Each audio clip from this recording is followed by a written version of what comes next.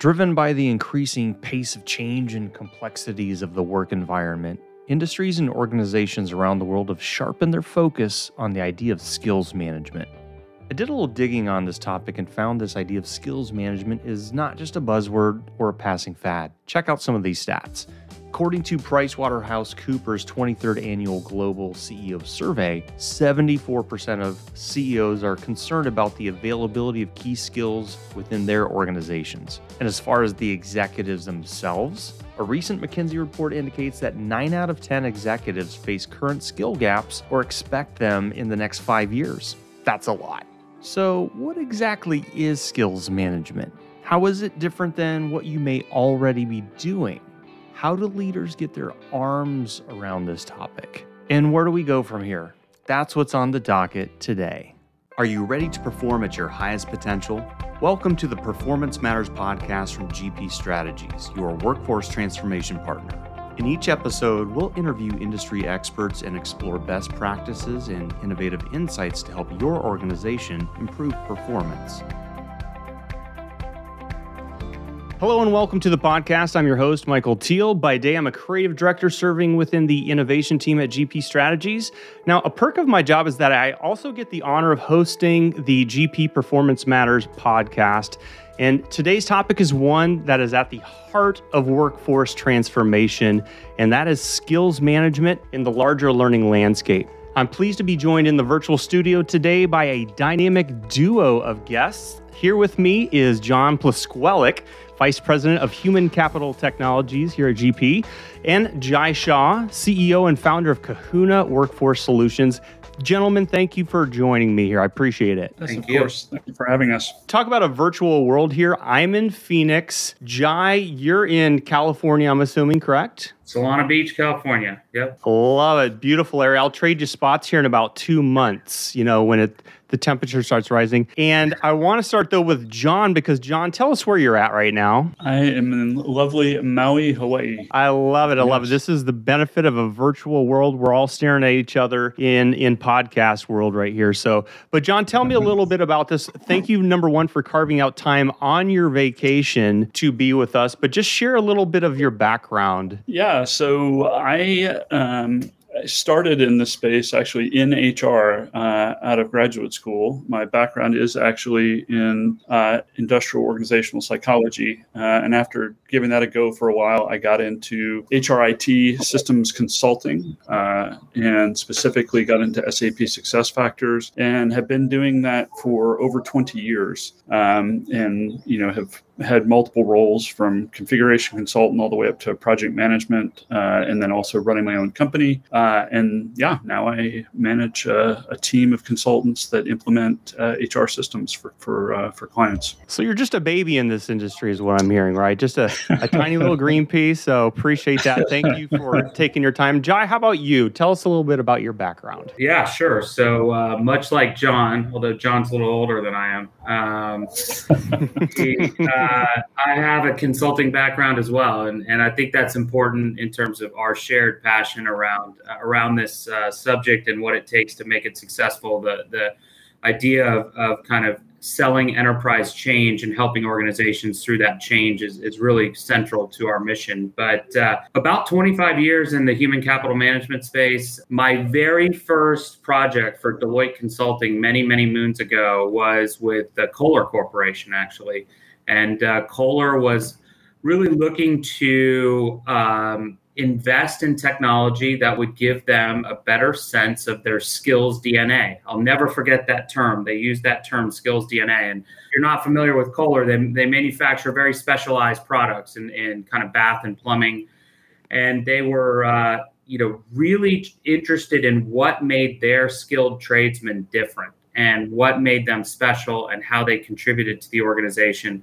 And I remember thinking, if HR isn't serving that mission, really, what is HR there for? It's about understanding your people, understanding your workforce. So that's where I got first interested in that problem of skills management, how to digitize it, how to capture that data and then make it available to the organization. So that's a little bit about where I got my passion for this. You know what? I also want to say thank you for the work you did with Kohler. My sinks look great in my house, and I'll think of that every time here. So, in preparation for cutting this podcast, I was doing a little bit of dreaming.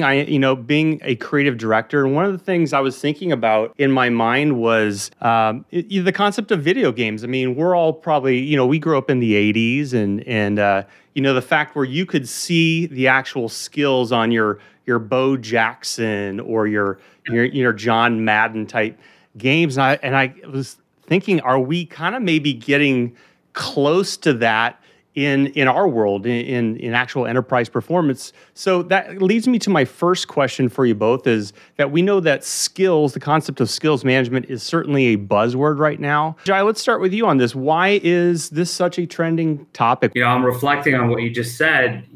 Why did you want to see that data about your players in that video game, right? It's so you'd have a competitive advantage. You'd make those players a competitive advantage over your buddies, and you could, dominate Madden.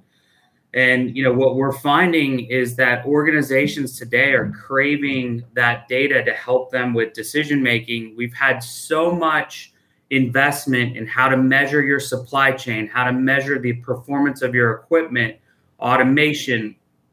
It's really time that measurement of human performance, not in a judgmental way, but in a kind of an objective way to help both the worker and the organization get the best outcome.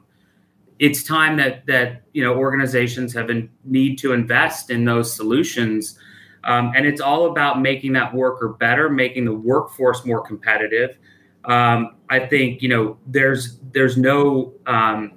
It's not a coincidence that also many of the core industries that are interested in this problem are also going through a lot of change right now. So if you look at energy, for instance, the green revolution, non-traditional resources, that takes a different skill set than drilling for traditional oil, or even drilling for oil in more complicated ways and deeper environments. That takes a different skill set. So change in the industry is a big driver. And then finally, there is a little thing called COVID, the pandemic influence of, just a new way to work virtually and understand where your skills and capability really exists within the organization, and then being able to kind of manage the transparency, even though you're not able to see the person virtually.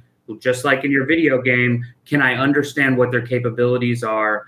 And that's becoming super important. Absolutely. John, what are your thoughts on that too? Yeah, I think, COVID has been a huge game changer in terms of how executives and managers view their workforce, right? I mean, not only just looking at the way that people are working virtually and working from their homes on a regular basis now, I think there was a feeling that managers, just because they could lay eyeballs on their employees and see their employees working, that they understood what their skill sets were. But now that people are working remotely, they're not able to get a pulse on a day-to-day basis in terms of, how are my employees performing.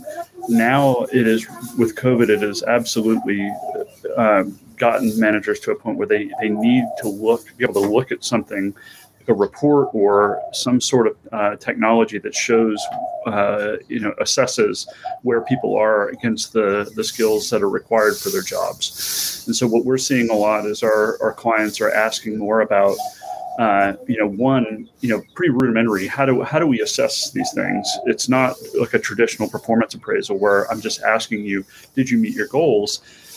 Now it's way more important for managers and executives to be able to say, where are we as an organization from a skill set perspective, to be able to meet our objectives, both from a job role perspective as well as from an organizational perspective. Where do our employees individually stack up against those competencies? And so we're having some pretty basic conversations with our clients in terms of shifting from those basic older school style performance management to looking at something much more tactile in terms of understanding where people are relative to the skills within their job roles and be able to report on that. That's one thing that kind of hit me when I was doing some due diligence here, Jai, when I was checking out your organization, Kahuna, was really seeing some of the dashboard potentials and what you're saying, John, of having this you've got this elusive virtual corporation in many ways, being able to put some tangible performance metrics to different staff, almost like I don't want to go too far down the sports road, but like baseball cards, right? When we were kids and you'd say, okay, this person hit 52 home runs last year, right? And this one can't break the Mendoza line. So if it's time for a role, which one maybe is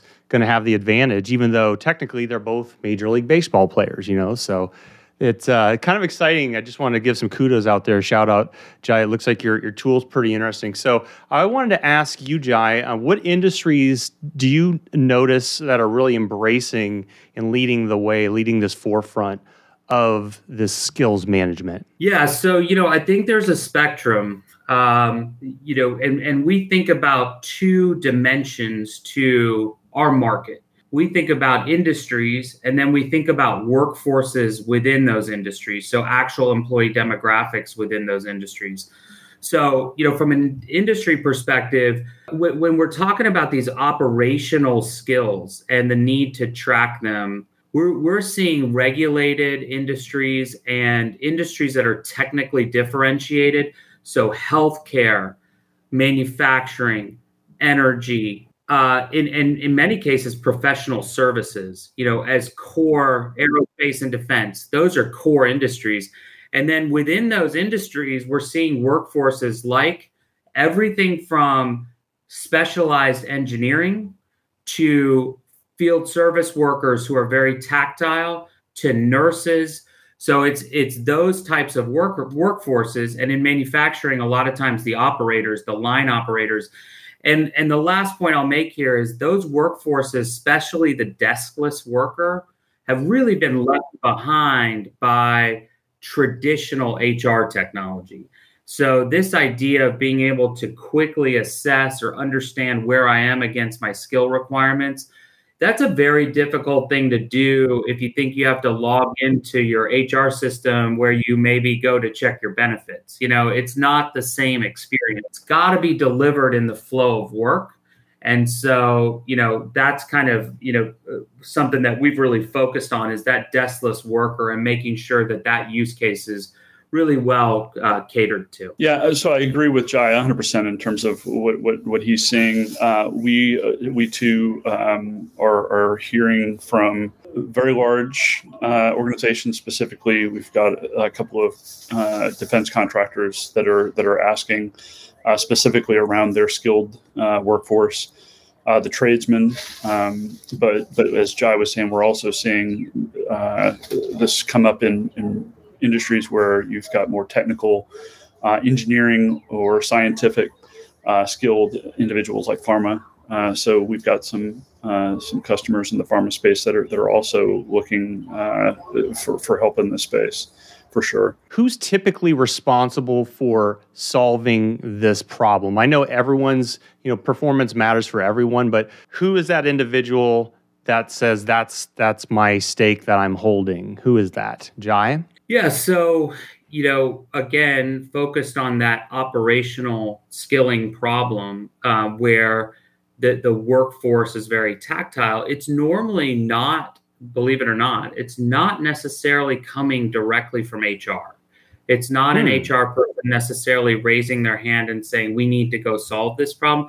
Rather, it's operations craving that skill data, just like you crave that skill data on your Madden players. Right. It's somebody who owns the outcome if something goes wrong with the workforce, or they're not able to produce with quality, or they're not a competitor, they can't meet customer demand. So, however, I don't want to diminish HR's role and responsibility in executing. And this is where maybe John could comment a little bit on kind of how these programs come to life. But our typical motion is we get engaged with an operational leader who has this need. and we encourage them to partner up with their HR counterpart and then kind of go solve that collaboratively. Because this doesn't exist if it's truly just operations or just HR. It's got to be a collaboration. And, learning and development specifically is kind of where this typically falls to go execute. And learning and development has always been one of those hot potatoes. Does that sit in the business? Does it sit in HR? Technical training often sits in the operational side.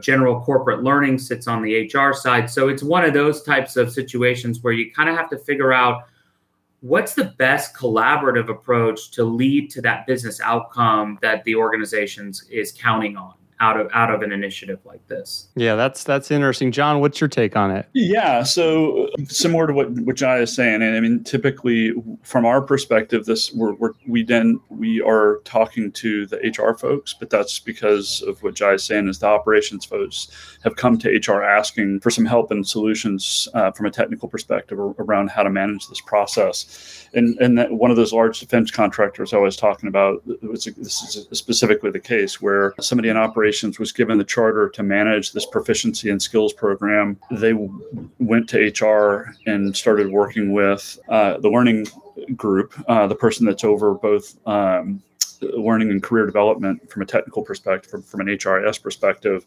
And so the question that we have there is more around, so where does this technology fit in the overall HRIS landscape? Right. Is it something that should be part of learning? Is it something that should be something separate? And what we tend to help our clients understand is that, the skills management component of this is what drives the demand for the other HR functions or HR processes. So once you identify what those potential skills gaps are, that's what where you see that gap. That's what drives the learning demand, and then that's what also drives the demand from a development perspective. And so it just needs to integrate with those processes and technology. Thinking about this visually is that it's almost like the Avengers coming together, right? You have traditional HR with compliance training. You've got operations doing the work, and then this learning and development group that's, depending on the company, sitting somewhere everywhere. So it's almost like they're all coming together and creating this new synthesis of skills management. Am I getting close on this? What do you think, Jai? Yeah, absolutely. You're spot on. And the point that I would kind of emphasize out of that is collecting skills data just to collect it doesn't do anybody any good. So it truly needs to integrate. It is the Avengers coming together. And if you do that, you now have an ecosystem, which I think is part of, the learning landscape. I think of it as an ecosystem where you have a bunch of downstream systems that now are skill aware, which make them that much smarter in the way they can recommend learning, the way that you can get a resource kind of developed more quickly in a more personalized fashion.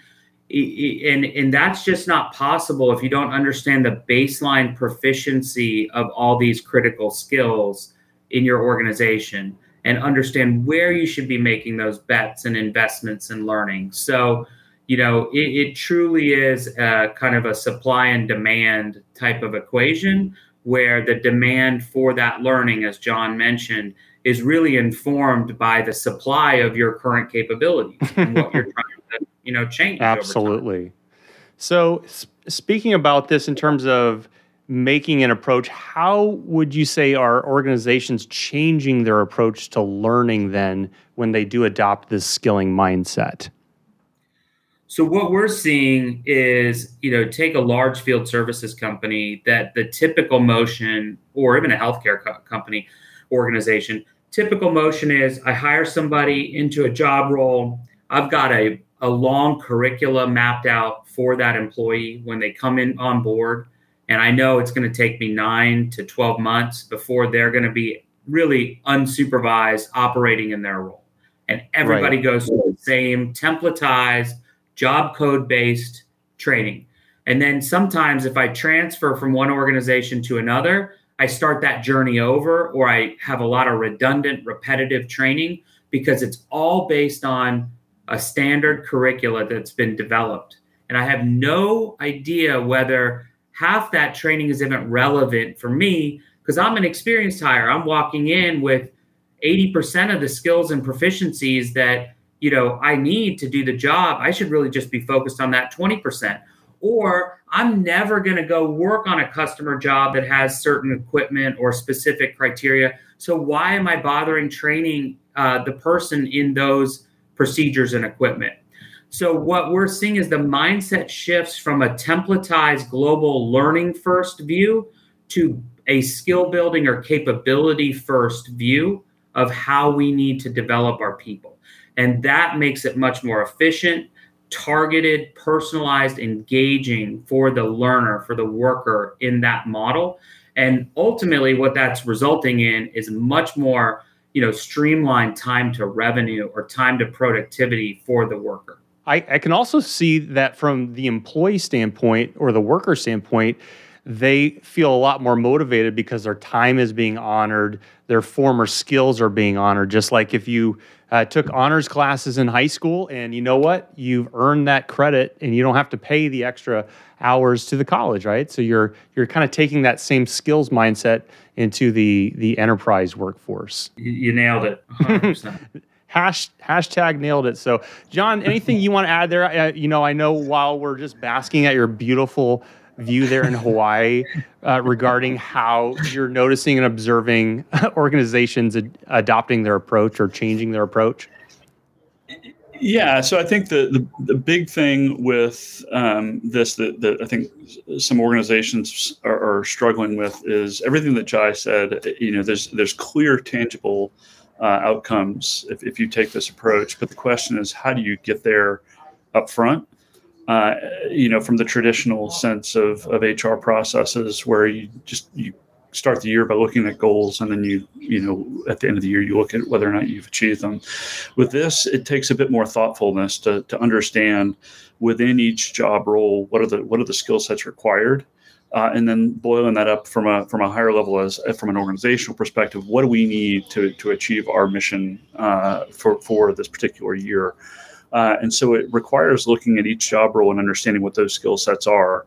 And in the end, from a development perspective, employees are much more clear about what it is that they need to do once those gaps are identified between where they are and where they need to be. But also the organization as a whole understands where they are versus where they need to be. And so it does take some thoughtfulness of mapping through understanding what the organizational objectives are, what the job role objectives are, and before you can get to start doing those assessments to see where people are. And so it does require HR and working with trained professionals, understanding how to do those mappings. And working with executives to understand what the mission of the organization is, and then be able to pull all that stuff together in terms of being able to then map it into a system, HR system, to be able to track it going forward. So this is an open question to either of you then. Thinking about this, obviously, from the workforce perspective, could this potentially then boost employee engagement from just an overall career pathing perspective? Yeah, for sure. I mean, I think there's several things emerging on that front. One is, engaging the worker learner in that learning journey, because you've now got an incentive, right? You talked about that. My time is valued, and I know why I'm engaging with these learning resources. They're specifically advancing my capabilities in these areas. But the second phase of that is the organization has told me they value these skills. They value them because they're needed in the future for us to be successful as a company. So I'm going to fit into that future picture better. So I have incentive from job retention perspective. And then the final piece of that we're seeing that I think is super exciting is the concept of pay for skills. So, in the past, the way you get rewarded got my attention. The way you get rewarded often is, a promotion, right? And not everyone, the organization can't offer everyone a promotion because you become a top-heavy organization.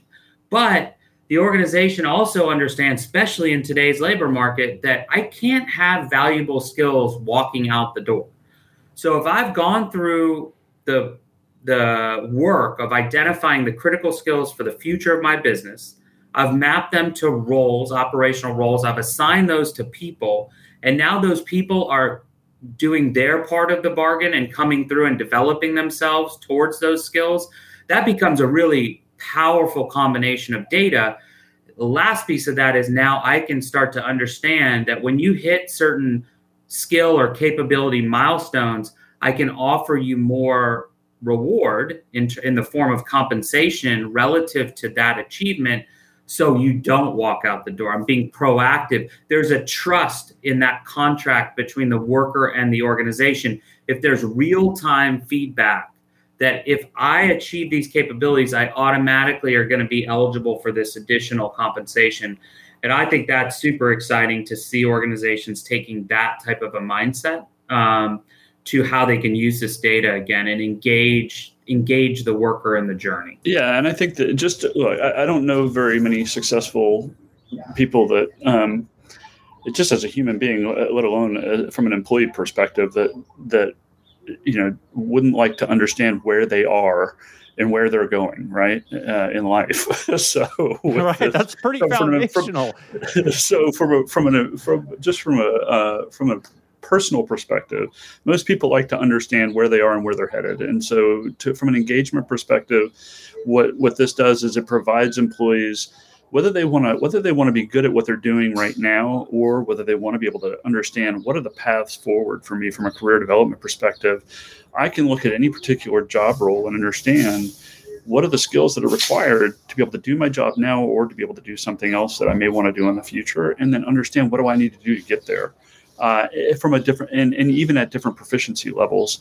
And then to Jai's point about tying that back to compensation, I can then understand how I'll be rewarded for that. So it's just very, as you said, it's very foundational. And so it takes things from being much more nebulous from a traditional process perspective and makes things much more concrete for employees. And so without question, it lends itself to being able to truly engage employees in understanding where they are and where they're headed. Let's think about if you're saying, okay, I'm liking this. I want to approach skills management here. So I'm just going to put this out here. Are there some different ways of approaching skills management to accomplish that same end goal? So I think that we should start with the end goal. Okay. And you need to define what the end goal is. And that is, it sounds easier sometimes than everyone, sure, this sounds great. If I had a dashboard I could pull up with, my entire workforce and their proficiency against the critical skills of my organization, fantastic. The question again comes back to, why are we collecting this data? In field services organizations, that may be, again, because I need to make better assignments of personnel against customer jobs, that they're better fit, or my customers' business strategy is changing. They're going into renewable energy. I need to take all my wind or my electrical turbine mechanics and turn them into wind turbine mechanics. Whatever that goal is, there needs to be a true business outcome that you're measuring and trying to achieve. If not, I would say, sure, there are different ways of kind of accomplishing skills management. It can be as nebulous and loose as, going to a open source skills cloud or skills ontology and making all of that available to your end user or worker, and then they can self-direct their, choose your own adventure when it comes to skills. That's one end of the spectrum. The other end of the spectrum is, again, these hard business outcome driven skills initiatives that have critical skills identified per job role, and you really validate the user proficiency and have trust in that data to drive that outcome. And I think we see programs throughout that spectrum.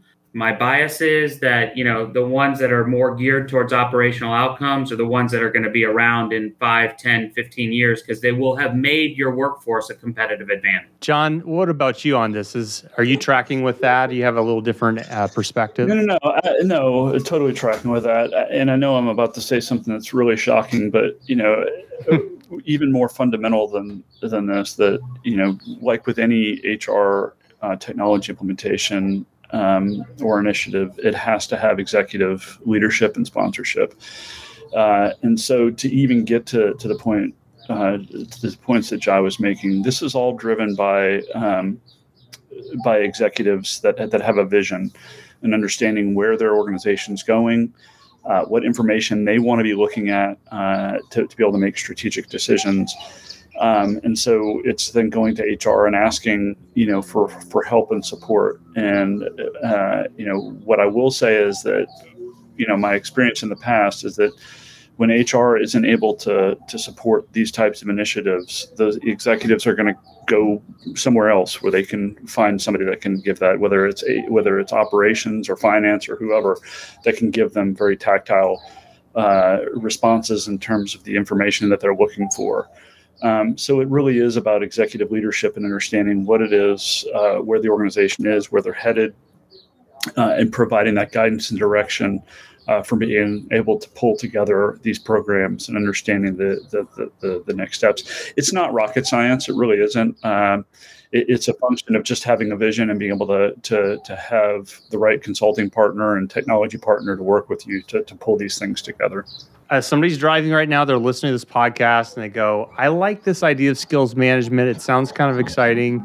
What would be some of the first steps that you both would recommend? I think, again, once you have clear vision as to why you're doing this, then I think it's, as John said, it's a question then of going through a pretty focused exercise of identifying critical roles within the organization and what skills and capabilities align with those roles. And there's a way to do that. There's a methodology, and that's where a partner like GP Strategies really comes in terms of helping you structure a really good way of getting to that content, if you will, that skills framework, the governance, the ability to define those job task analysis and break down those roles into the critical elements. And then, marrying that up with technology to bring it all to life. And there's a way, there's a methodology to that. There are best practices to do that. It doesn't have to be a big, weighty 3-year exercise. We're helping organizations do that in very quick turnaround times. Yeah, exactly. I mean, that's the last comment that Jai made was the one that to me that's most important, is that, a lot of times people can feel like they're getting crushed by the weight of just the thought of a program like this. And, it doesn't have to be that way. To take a shot across, the big strategic consulting groups that love to get as many people in the door to help out with these types of things. And it's in their benefit for these things to be long, protracted, development cycles in terms of pulling these programs together. My suggestion is always, don't try to boil the ocean. A lot of times what works really well, what works really well with this is to pick a critical area of specific job roles or skill sets that there's going to be some traction. For instance, engineers love stuff like this, right? Engineers, talking what I was saying earlier about, knowing where you are and where you're headed. That's engineers to a T. So you can usually find groups within an organization that naturally will gravitate towards these types of programs, and you can pick a subset of job roles out, do those mappings, and move forward. And obviously, in terms of looking at the technology, it's not looking for technology that is an all singing, all dancing elephant that can do everything. It's something that this needs to be very specific in terms of what you're trying to achieve. Can I assess my employees against the skill sets that we require? And once we identify the gaps in those skill sets, what is the result of that output, and can it easily map and integrate into a career development program moving forward? Gentlemen, this has been a thrilling conversation. We appreciate your insight today. Thank you, Michael. Thank you very much, Michael. Appreciate it. The Performance Matters podcast is brought to you by GP Strategies. Together, we can create a world where business excellence makes possibilities achievable. You can subscribe to the show anywhere you get podcasts or listen on our website at gpstrategies.com.